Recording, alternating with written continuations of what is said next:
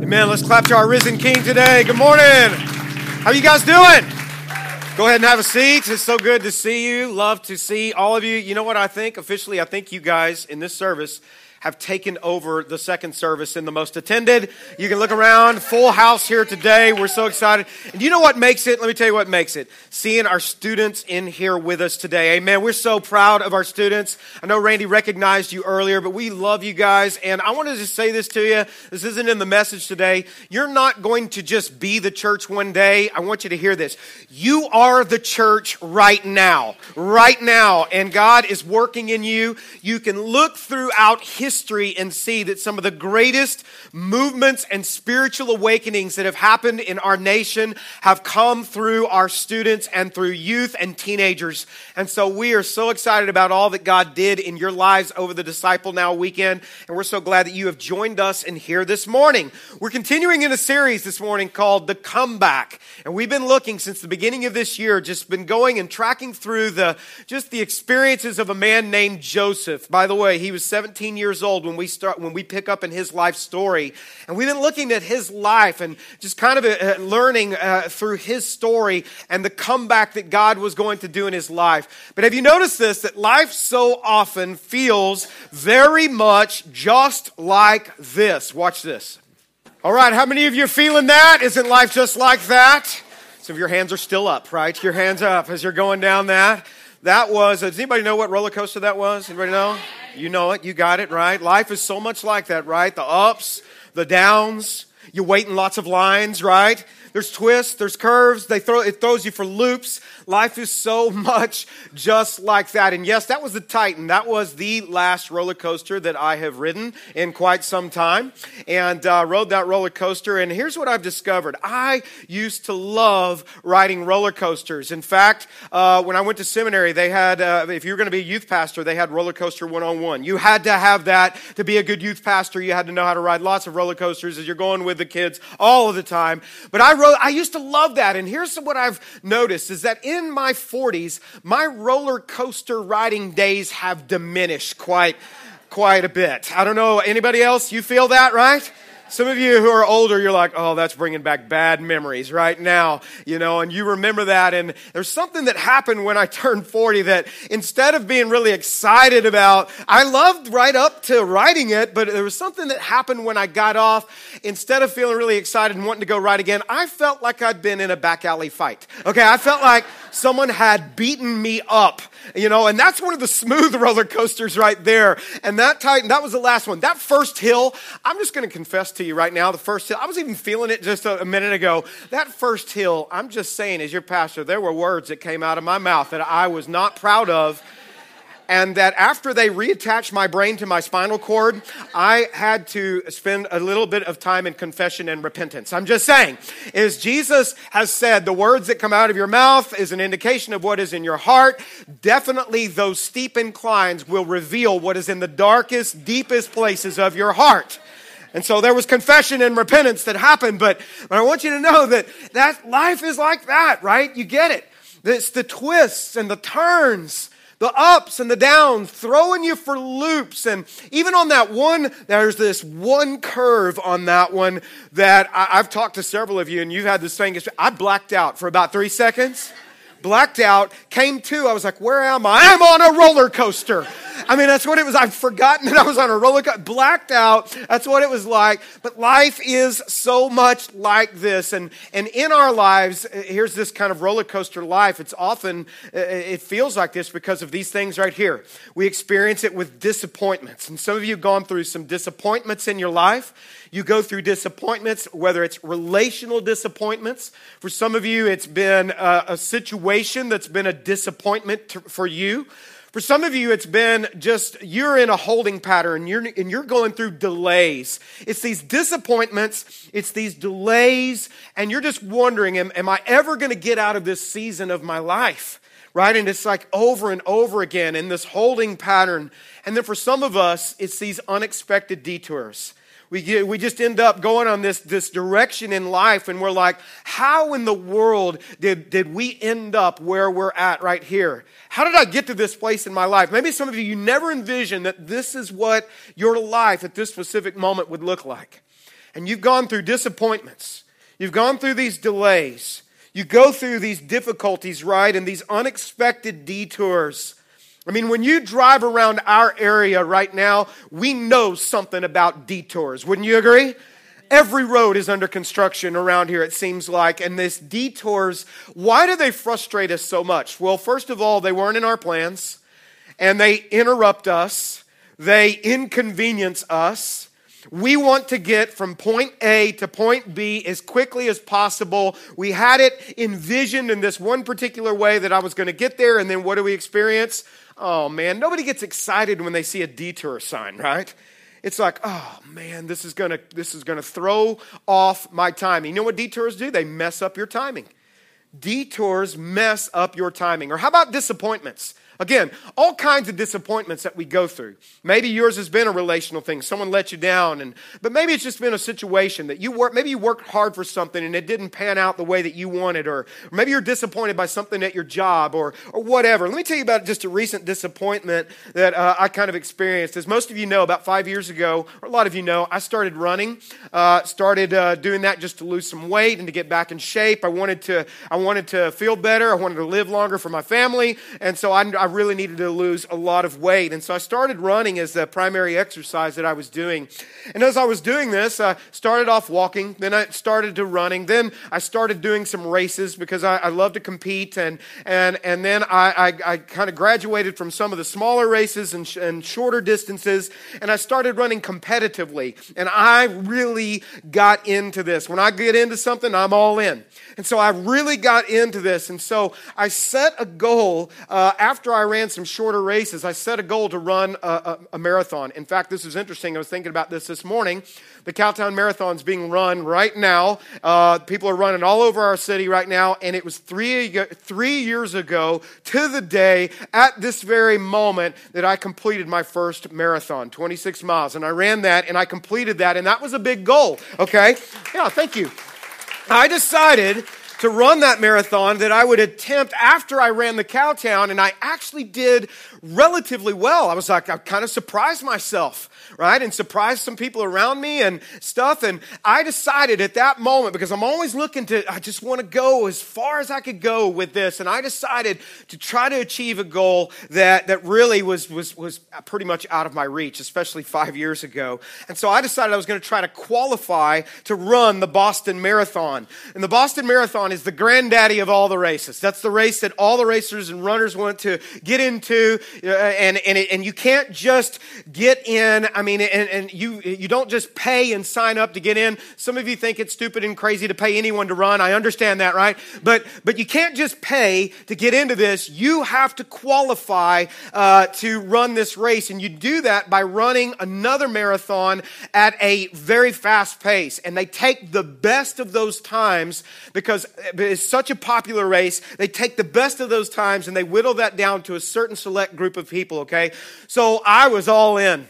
I started training like nobody's business. I ran more marathons and started getting involved in that. I hired a running coach that could analyze and help me get better because I was struggling to get faster. I changed my diet. I trained for hours and hours, and I ran whenever I could. Sometimes late at night I would be running. Some of you might even see me around town. I had one of those headlamps on, and I'd be running at night so I wouldn't miss. It was so much time involved in this. I did it at night so I wouldn't miss time with my family. And so I'd be running late at night, and I was all in. And then last January, I ran the Houston Marathon. It was about a year ago. I ran the Houston Marathon as my qualifying race, and the time to get in was 3 hours and 25 minutes for my particular age group, and I ran a 3:22:59, and I qualified for the Boston Marathon. That was last year, okay? There's a picture of me and my dad right after that. It's one of my favorite days. It was just an incredible day because this was a big goal in my life. I couldn't believe that I had achieved this goal. But here is the thing, all right? Even when you qualify, you're still not automatically in. It's such a select kind of thing. And this, again, that was such a great day. And I had been training so hard. But in the Boston Marathon, there's a waiting list. And there's not only a waiting list, it's such a popular race that even if you qualify, they take the best of your age group, the best times in your age group. So I had to wait 9 months to even apply to get in. I still wasn't even sure if I was in. I had to wait 9 months to apply to get in for a race that, and this was back in September, that hasn't even happened yet. That race is coming up next month. The 2017, it's that far out. You have to wait during all that time. And during the waiting, do you know what's happening? More training, more running, more breaking down of your body, trying to get faster. And I tell you these things to illustrate how hard I worked at this. And I gave it everything that I have. I put a lot into this. And in fact, over the last 4.5 years, I've logged 5,800 miles in the last 4.5 years. Some of you have affectionately called me Pastor Gump, okay? Because one day I started running, and I haven't stopped running since, right? And I don't know if there's any Gen A's in here, okay? But I started running, and that's across the United States and back, by the way, okay? That's how much. In 4.5, I've been just crazy about trying to get into this. And I tell you these things just to tell you how hard I really worked at this, all right? And after all of that training, all of that waiting, all of that dreaming and hoping and hard work put into this, I want to inform you this morning that I got an email from, not this morning, but I want to tell you this morning that I got an email from the Boston Marathon Association, and this was a few months ago, and some of you already know this, but I want to just tell you what it said, and so with suspense, could I get a drum roll? Drum roll, please. Okay, help me out. All right, that's good. All right. And so the drum roll said this, dear sir, the drum roll didn't say it, but this is what the email said. The drum roll, as the drum roll was playing, the email said this, okay? It says that the cutoff, sir, for this year's race was 3 hours, 22 minutes, and 51 seconds. Do you remember what my time was? 3 hours, 22 minutes, and does anybody remember? 59 seconds. I missed getting in the Boston Marathon and all that waiting and all that training and all that sweating and just suffering, okay, because it's suffering, all right? All of that, I missed it by 8 total seconds. Not 8 seconds per mile. No, 8 total seconds in this race. That's less than 1/3 of a second per mile. That's it. That's that, right? It's like, what, really? That 8 seconds, okay? A lot of work, a lot of waiting, only to be disappointed. In fact, if you want to cut me deep, you just count down from 8 seconds. Just start counting in it. In fact, let's just get it out of your system right now, because I see Mark McAllister right now plotting. See Mark. Let's just do it. For 8, 7, 6, 5, 4, 3, 2, 1. Right, okay, that's what I experienced right there. 8 seconds for disappointment, right? And I was truly disappointed. And my wife said this. She said, as she's always trying to encourage me, she said, honey, if you just wouldn't have stopped to ride that bull named Fu Manchu for 8 seconds while you were running your marathon, right?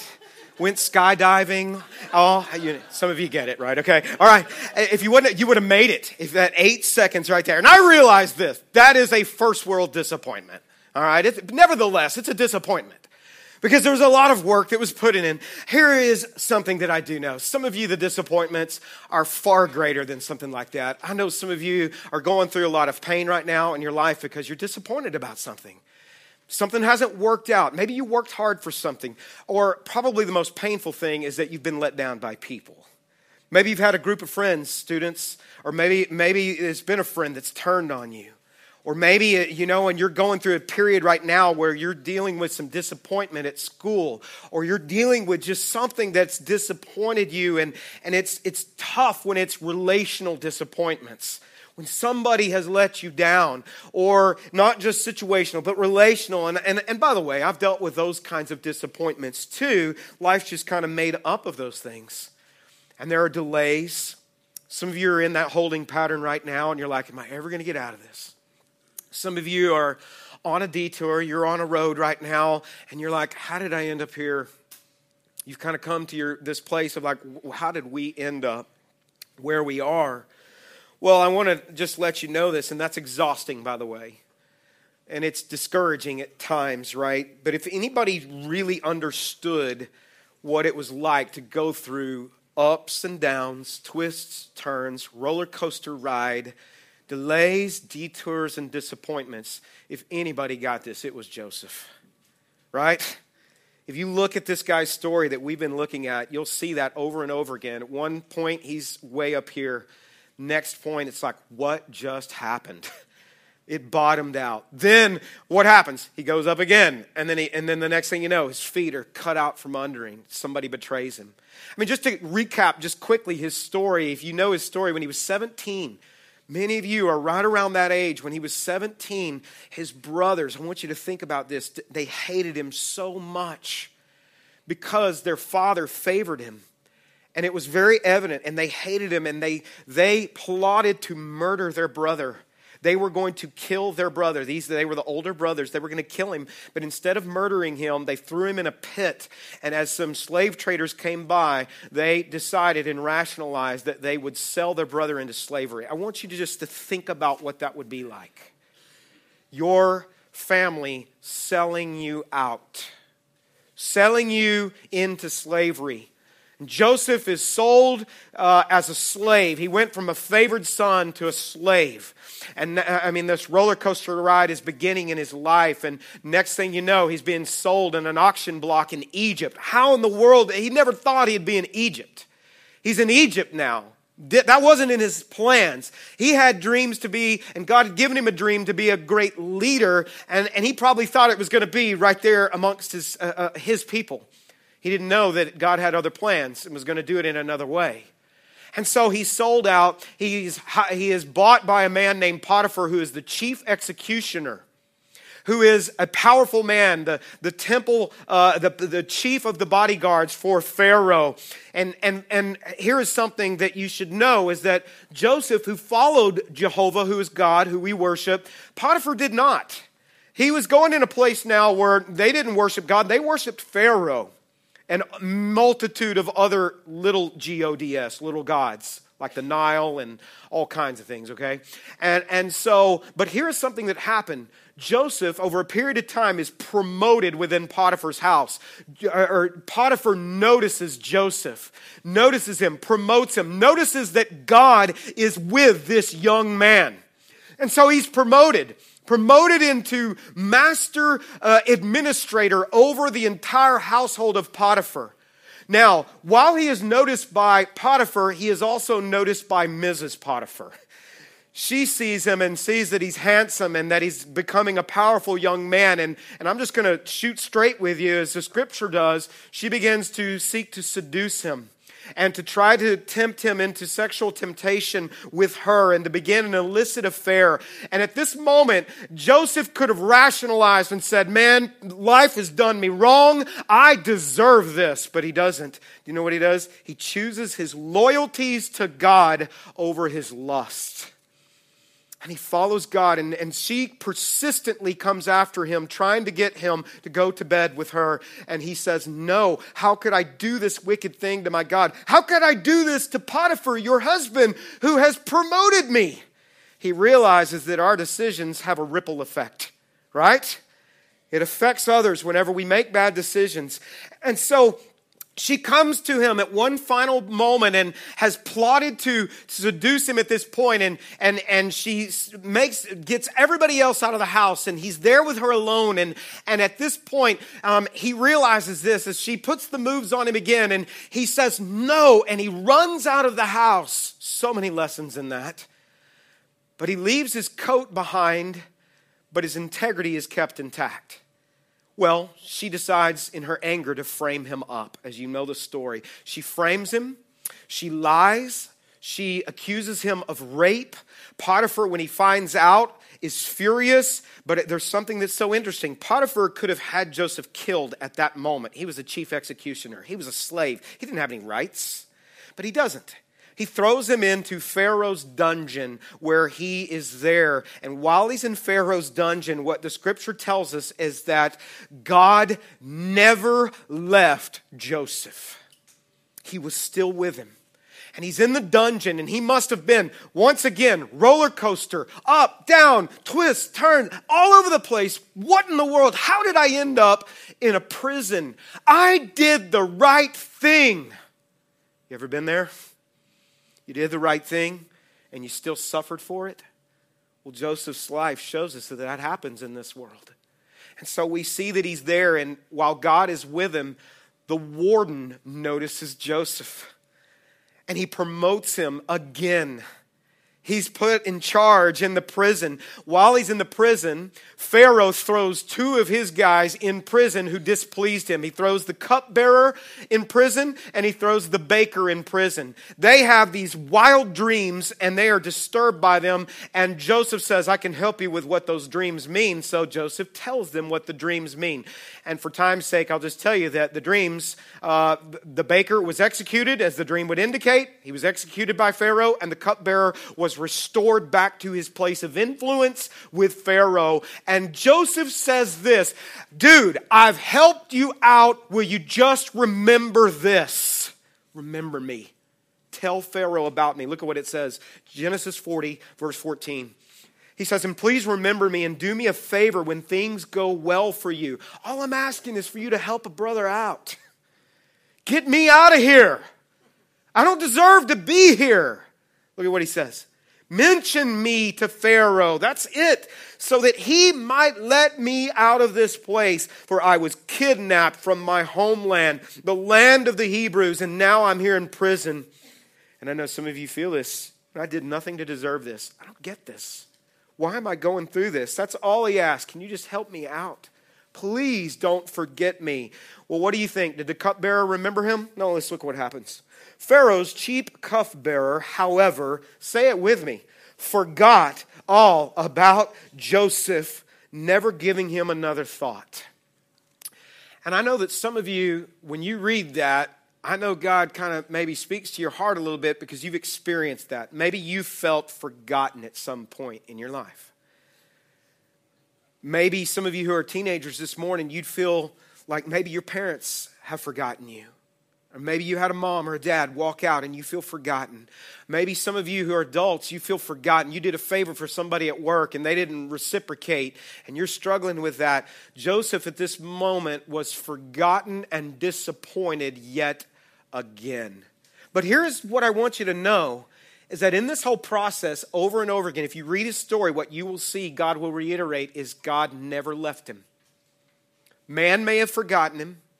Men may have disappointed him, but God never left Joseph.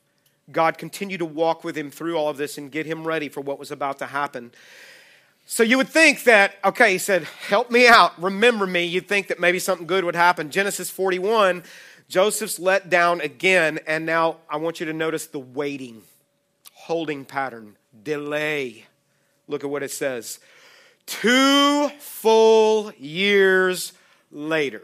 You feel that? The holding pattern. Pharaoh had a dream. All that time passed. And I want to say this again. I've said it in every service, but specifically, that's hard to say. Specifically, I want to say it to our students today. Joseph has been in this place for 13 years. He has been in Egypt. This ordeal happened when he was 17 years old. And here's what I've been wanting to say to you guys all day today. I was a teenager like you are whenever I decided to give my life to Jesus Christ. And I cried out for God to save me, and I surrendered my life to him. And what I can say to you today is a 46-year-old man who can't ride roller coasters anymore without getting hurt bad, okay? Here's the thing I want to say to you. I have never regretted that. And here is what I know every adult will reiterate along with me. Help me out, adults, is that it is imperative at this age in your life that you do not wait to come into a relationship with God. And we see that in Joseph's life, that he's 17 years old and he is in a relationship with God. What got Joseph through all of these things? It was his walk with God. Because here's what I'm going to tell you, and I don't say this to you to scare you or anything like this. I say this to you just to shoot straight, is that sometimes you need to hear this, and the adults will attest to this. Sometimes life is so much like that roller coaster. Sometimes life is so incredibly hard. And I shudder to think where I would be and what my life would look like today if I had not placed my faith in Jesus Christ as a teenager. Because I made mistakes even in my 20s and 30s, even knowing him. Right, adults, right? I'm so proud of you. And if you don't know him yet, I'm just saying right now, call on him to save you. You will not regret it. And he will anchor you through the things that you will go through in your life. Life will not be easy just because you're a believer. But he will walk with you through those things. He never left Joseph, even though everybody else did. He never left Joseph, and he will never leave you. He will walk with you through the things in your life. Listen, all this stuff in Joseph's life, we can see that God was working. If you're writing some notes down, here's just some quick things to write. Number one, here's what we know. God uses delays, disappointments, and detours to develop you. Randy mentioned this a couple of weeks ago, okay? And I just want to bring this back up because I want you to catch the context of him in the prison. The disappointment that he's going through, the delay again, the detour again. God never wastes those things. He's using these things to develop you for his purpose for your life. And by the way, you have a purpose. You're not just here by chance or haphazardly. God has a purpose and he's getting you ready. And here's what I've discovered is that reaching God's plan and his destination for us and his purpose for us never seems to happen in a short amount of time. I wish it did, but it doesn't. It never seems to be the most direct route. Have you noticed that, right? It never seems to be or happen or come about without there being training which involves, I'm just going to use this word, some suffering, some pain in the process. That's what God does, is he uses these things. The world's broken, right, because of sin. But God is not going to waste these things in our life. You can look at every major Bible figure and see what I just said is absolutely true. When you look at Abraham, you see that God said, I'm going to make you into a great nation. And then what happened? He didn't have a son. 25 years. He was 75 when God told him that, by the way. He had to wait 25 years. He had his son when he was 100, right? Okay? He wasn't riding roller coasters at that time, I guarantee you that. But do you see the delay? He took him on some detours. There were disappointments in this. By the way, when you look at Abraham, you see that Abraham tried to control things. And he messed things up when he took control. God was going to break him of that control. You look at Moses. Do you know how long Moses was in the desert getting ready before he would go to Egypt? He didn't even want to go back to Egypt. But God had him there, listen to how long? 40 years. Developing him, teaching him how to shepherd sheep because he was going to be shepherding about 2.5 to 3 million sheep. God was getting him ready. Think of David. He was anointed to be the next king of Israel. Do you know what age? A teenager. But do you know this? He was anointed, but he didn't get to graduate right into that kingship. God was going to take him through a breaking process.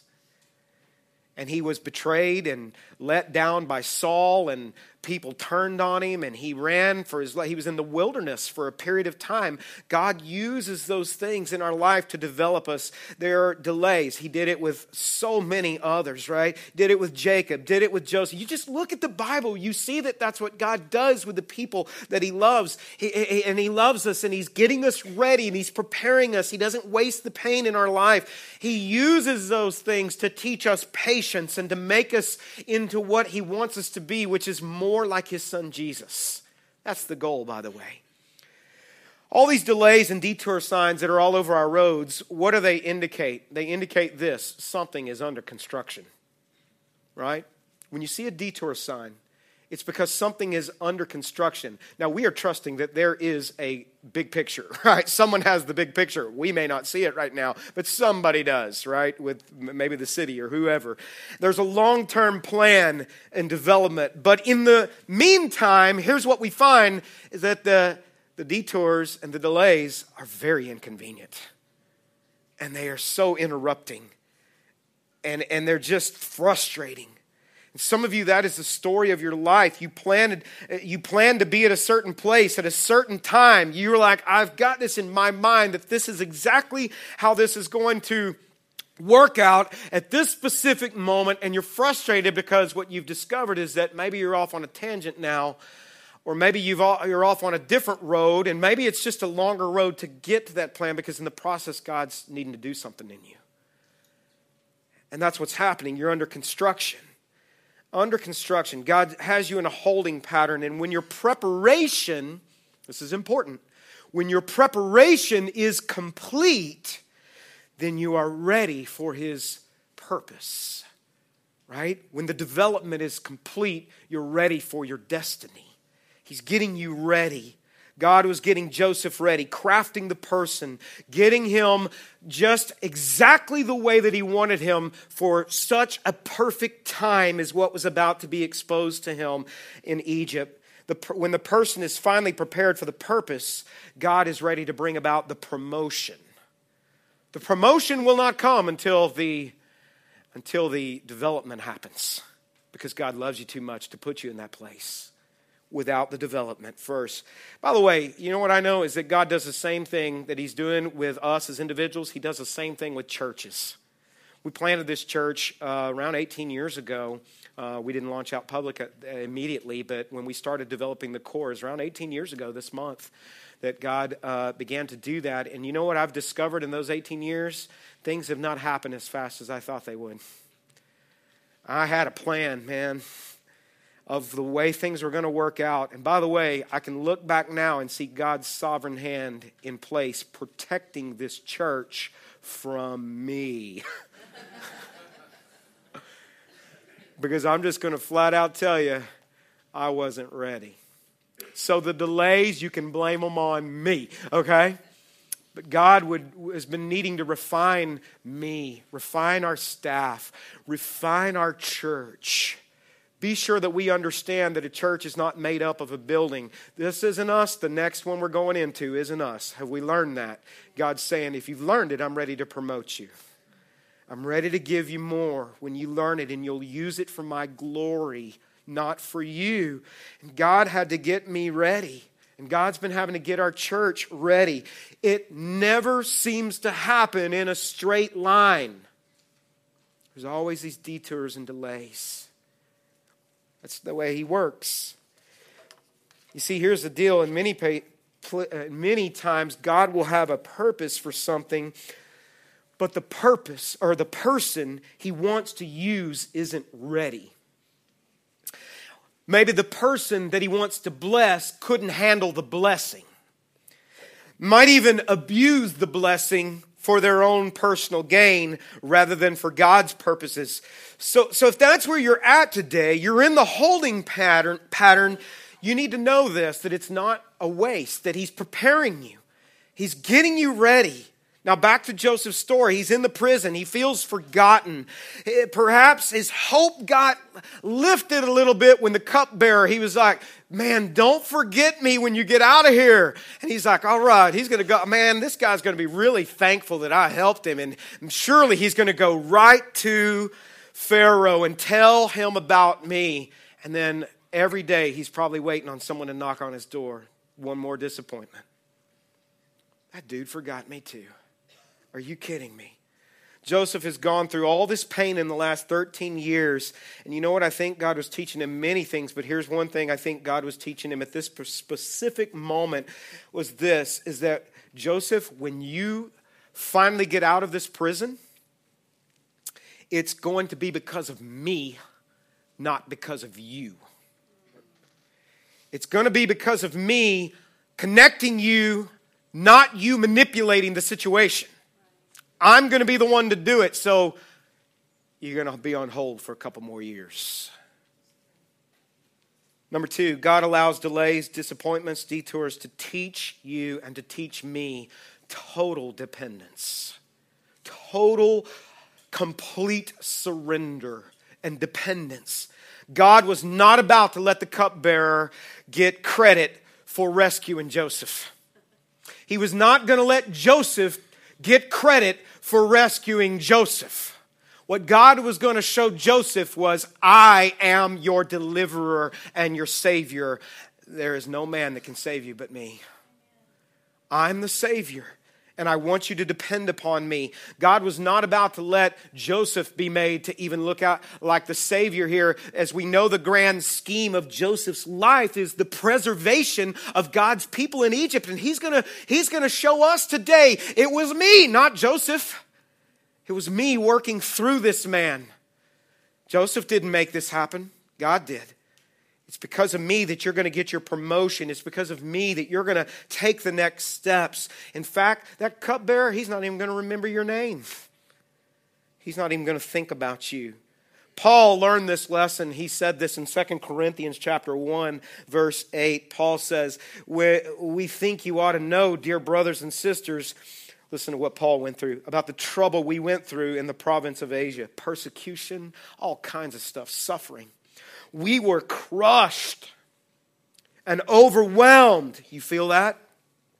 Beyond our ability to endure. And we thought we would never live through it. In fact, look at what he says. We expected to die. We thought we were going to be killed for our faith. But look at this. But as a result, we stopped relying on ourselves and learned to rely only on God. He took Paul through a breaking process, and then I love that he throws in, who happens to raise the dead. Like Danny said a few minutes ago, right? Right? He said, not even death. I don't even have to fear that. God is in control. God wants to. When you're going through a holding pattern, you're in a delay, you're under construction, here's what's happening. God is stripping you of you. He's breaking you of your self-dependence and seeking to develop a God dependence within you. Breaking us of control. All right, let me just ask. How many of you would say you are a control freak? Would you raise your hands? Raise them up, high. Okay. You're like, don't tell me what to do. All right. You're trying to control me. How many of you know a control freak? All right. Everybody doing that? Okay. A lot of times we control freaks. Do you know what? A lot of times, I'm just saying, a lot of times we control freaks. We a lot of times get another lap around the desert. Because God is saying, as long as you keep trying to control this, I'm going to show you you're not in control. And I'm going to break you of you because I want you to fully be dependent upon me, because when you're fully dependent upon me, here's what you're going to do. You're not going to take the credit. You're going to give me all the credit in your life. And you're going to point people to Jesus and not to you. And this is what we see going on in this. And as long as we're like, God, I got this, or I've got my resources or my people, and I'm going to manipulate this, and I'm going to talk to them and get them to do, and God just says, go ahead. I'm not saying that we shouldn't be responsible. I'm just saying that God is ultimately, sovereignly in control of our lives. We are not. God is the one who is in control. And here's the deal. It's so tempting when we're in the holding pattern to try to take over. And that's what Abraham did. And that's what all of us have done at certain times. And God says, you're not ready. It's something that the Lord has really been teaching me the last 5 years as we've gone through this process of getting ready for our move and everything. I've discovered this, that there is incredible freedom and there is incredible peace when we finally surrender. Everything. Not just what we want to surrender, but all of our lives. In our first service this morning, Karen Schwager, who is our business administrator, who's worked with me for many years now, and I was saying this, there's been, in these delays and detours, there's been disappointments and all that in our transition and move, but you know what? I can truly say this, that I have been at peace in all of that process, to her surprise. Because I think I said it in this service, 5 years ago, some of that stuff happened, I would have been fit to be tied in some of that stuff. God, again, has been using the city of Fort Worth to shape me into the man that I am today. As we've gone through the processes, thank you, Fort Worth. What are you trying to control and manipulate today? What are you trying to hold on to that God's saying, I'm waiting on you to give this up to me completely? Maybe you gave it up one time, you gave it to him, and now you've picked it back up. We can do that too. As a side note, my disappointment in not getting to run that race here in the next month, do you know what? I'm at peace about that too, except when you torment me with the 8-second countdown. I'm at peace with that, because here's what I know, is that day, on that Sunday, there's going to be 4 services that I'm going to be doing that day. On Sunday, the day before the race. The Boston Marathon's the Monday after Easter Sunday. I'd have to be in Boston by 6 p.m. to pick up my packet, and they won't give the packet to anybody else because of the security. I couldn't even send somebody. I might miss a flight or get delayed or whatever and get all the way and spend all that money and be so stressed out and maybe not even get to run it. Do you think I'd be fit to be tied then? Yeah, I'd be upset. So here's what I've come to the place of. I'm at peace because I know this. God loves me. God's protecting me, probably from me in this, right? And God loves you, and he's shaping you and working, and be at peace when you surrender. There's a freedom, all right? Back to Joseph's story, just very quickly. 2 more years, he's in waiting, wondering if the cupbearer is going to fix it for him. And he's disappointed over and over, and I wonder if those years were the darkest of all of those years. You know, maybe he thought, maybe I've manipulated, maybe I can make something happen here. But what God was going to show him was that this deliverance was going to be a God thing, not a Joseph thing. And so Pharaoh has this dream. He's standing by the Nile. He's dreaming. He has a dream, and he's at the Nile, and he dreams of 7 fat Chick-fil-A looking cows, okay? He sees those cows. And they are ready to be eaten, right? And then he has a dream. He sees 7 skinny cows that come and eat up the good-looking cows. And he's like, whoa, wakes up. What was that? And then so it says that he's just perplexed. He goes back to sleep. He has another dream, and there are 7 plump heads of grain that he sees. And then he sees 7 withered grain heads of grain that come, and they eat up those 7 plump heads of grain. And he wakes up now, and he's not just perplexed. It says, as you will read, he's disturbed. He's like, something is up. Someone's trying to tell me something. And so this is what we see. Now, what I want you to know is that Pharaoh has no knowledge of Joseph. Joseph doesn't know Pharaoh's having any kind of dreams. He doesn't know. He's in the dungeon, right? Write this down, number 3. You're about to see a God thing happen. God, and this is in your life too, is always providentially working even when you can't see it. You can't see it right now. Joseph couldn't see it, but God was still working. Just because you can't see it doesn't mean something's not happening. God's getting things ready. He's getting you ready. He's getting the situation ready. He's getting the people who are in that situation ready. He is the sovereign God at work. It's not going to be luck or chance or fate that are going to get Joseph out of this place. Because here's the thing. Those things, when you understand the sovereignty of God and the providence of God, those things don't exist. God is providentially at work. What you're going through right now, you may feel forgotten. God is fully aware of where you are and what you're dealing with. He's fully at work. He knows about everything you're going through. He's working, and because He is God, in His providence, even in the pain that you're going through, He can still use it for good. If you were here in the first week, you heard us say that where Joseph in chapter 50 is an older man now, and he says, what man intended for evil, God intended and used for good. That word intended is he wove it. He's the master weaver of your life. Okay? This is God providentially working in a perfect timing. Joseph's been developed and his character has been worked upon in this time. Look at verse 8. These crazy dreams. The next morning, Pharaoh was very disturbed by the dreams. So he called for all the magicians and all the wise men of Egypt. And when Pharaoh told them his dreams, not one of them could tell him what that meant. He called in the big dogs. He called in the sages. Human wisdom, I need some of this. And these guys profoundly said, when he said, what does it all mean? In their profound nature said, And they didn't know. They had no idea, but what God was doing was showing this. Once again, God always seems to confound human wisdom. And he works in ways that don't make sense to us.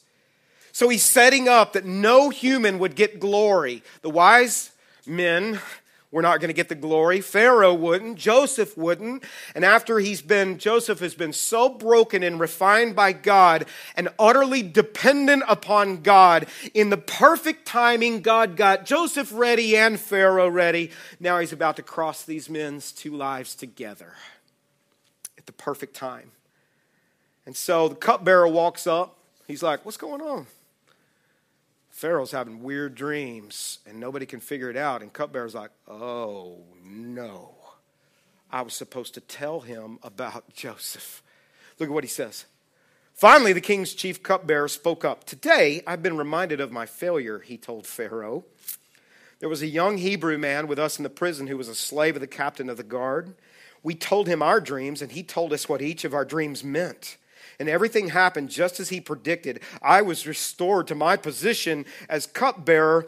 And then I think he said this probably really fast. And the chief baker was executed and impaled on a pole. All right, because I just messed up. Please don't impale me, sir. And here's what I want you to see. Number 4. God will often step in when you least expect it. This is what he does.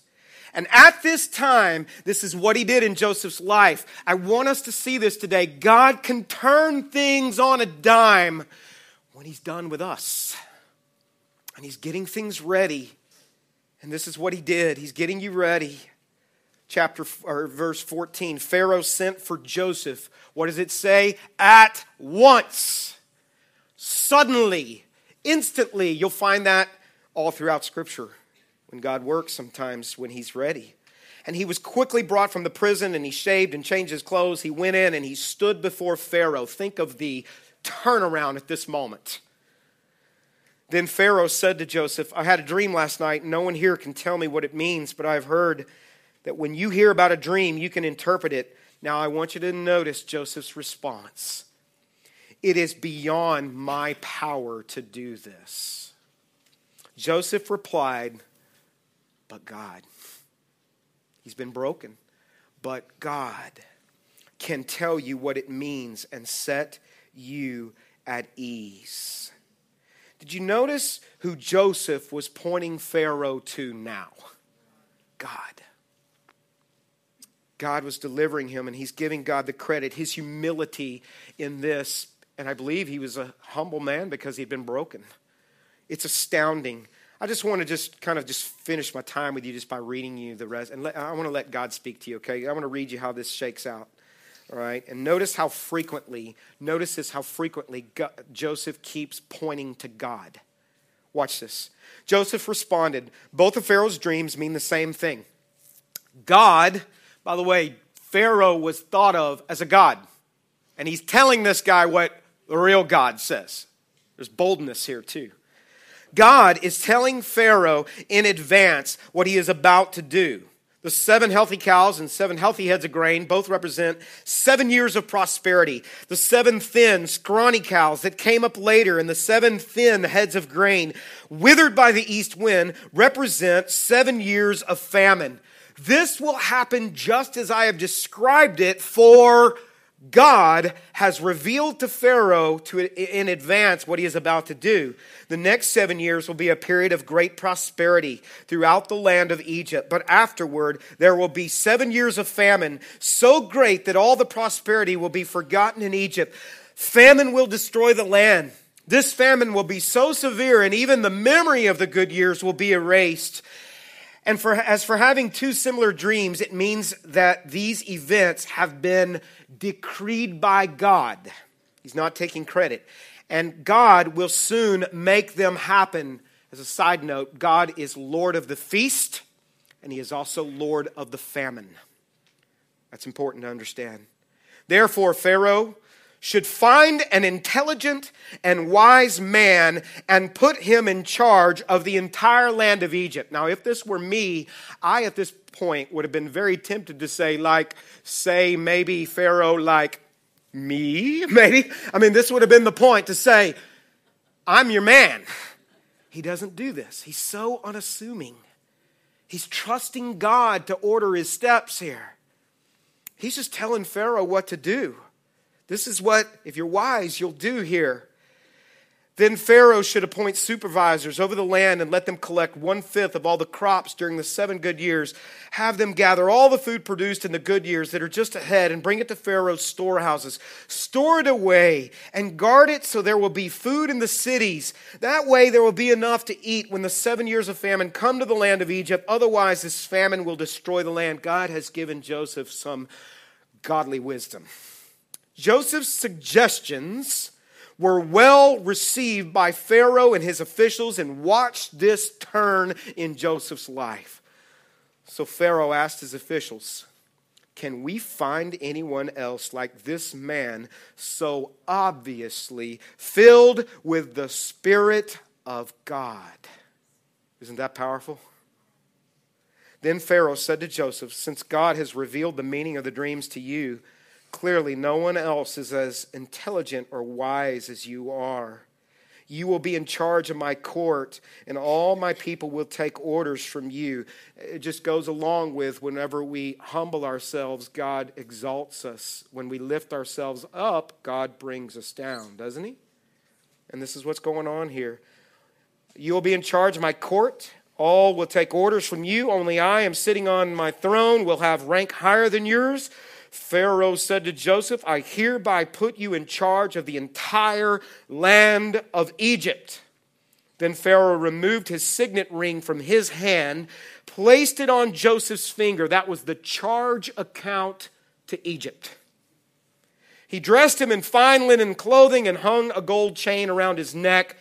Then he had Joseph ride in the chariot reserved for his second in command, and wherever Joseph went, the command was shouted, kneel down. Do you remember the dream he had at 17? That people would be kneeling before him. So Pharaoh put Joseph in charge of all of Egypt, and Pharaoh said to him, I am Pharaoh, but no one will lift a hand or foot in the entire land of Egypt without your authority or approval. He got promoted. He went from prisoner to prime minister. God promoted him. And you may be in your holding pattern right now. And you're like, what's going on? God's getting you ready. He's getting you ready. He's breaking you of you. God wants to bring about a promotion in your life, but here's the thing. Don't give up right now. Don't quit. Quit trying to control. Release whatever you're holding on to God. And rest in Jesus today. Last passage is Paul wrote this, and I just feel like some of you really need to hear this. So let's not get tired in Galatians. Let's not get tired of doing what is good or what is right. Do the right thing. Keep on doing the right thing. At just the right, what does it say? Time. Do you know what time that is? Not your time. It's God's time. At just the right time, we will reap a harvest of blessing because you've been sowing in blessing. If, say it with me, if we don't, what? Give up. I want to just invite you to pray with me at this moment. Do you know what I see in his life also was that he gave glory to God. Are you giving glory to God with your story? He pointed Pharaoh to God. We're supposed to point other people to God with our story that God is working in our life. Some of you, maybe you're about to give up on your faith. Maybe you're about to throw in the towel. Well, God's trying to get your attention today. And he wants you to surrender to him, to trust him. Are you still holding on to the reins of your life? Are you still trying to manipulate and fix everything yourself? He's saying, I want you to release these things to me. Trust me. Have you been delivered from something? Are you giving God the glory? If you've been saved, are you living with humility and gratitude, pointing people to Jesus? If you've never trusted Jesus Christ as your Savior, he is tenderly calling you to him today. He's never stopped loving you. Sometimes he lets us come to the end of ourselves where we realize we need a Savior. We can't save ourselves. Only Jesus could save us from our sin. If you've never trusted Jesus, you might just pray something like this right now. Dear Jesus, will you be my Savior? I place my faith in you. I believe you are the Son of God. Will you save me and rescue me from my sin? And I want to give you my life today. Thank you, Jesus. Father, I pray your peace would be with those that are in the holding pattern today. Would you encourage their spirit today that you are at work, and would you give them your grace, which is sufficient at this very moment for what they need. Thank you, Lord, that you're working always in our waiting. And it's in Jesus' name.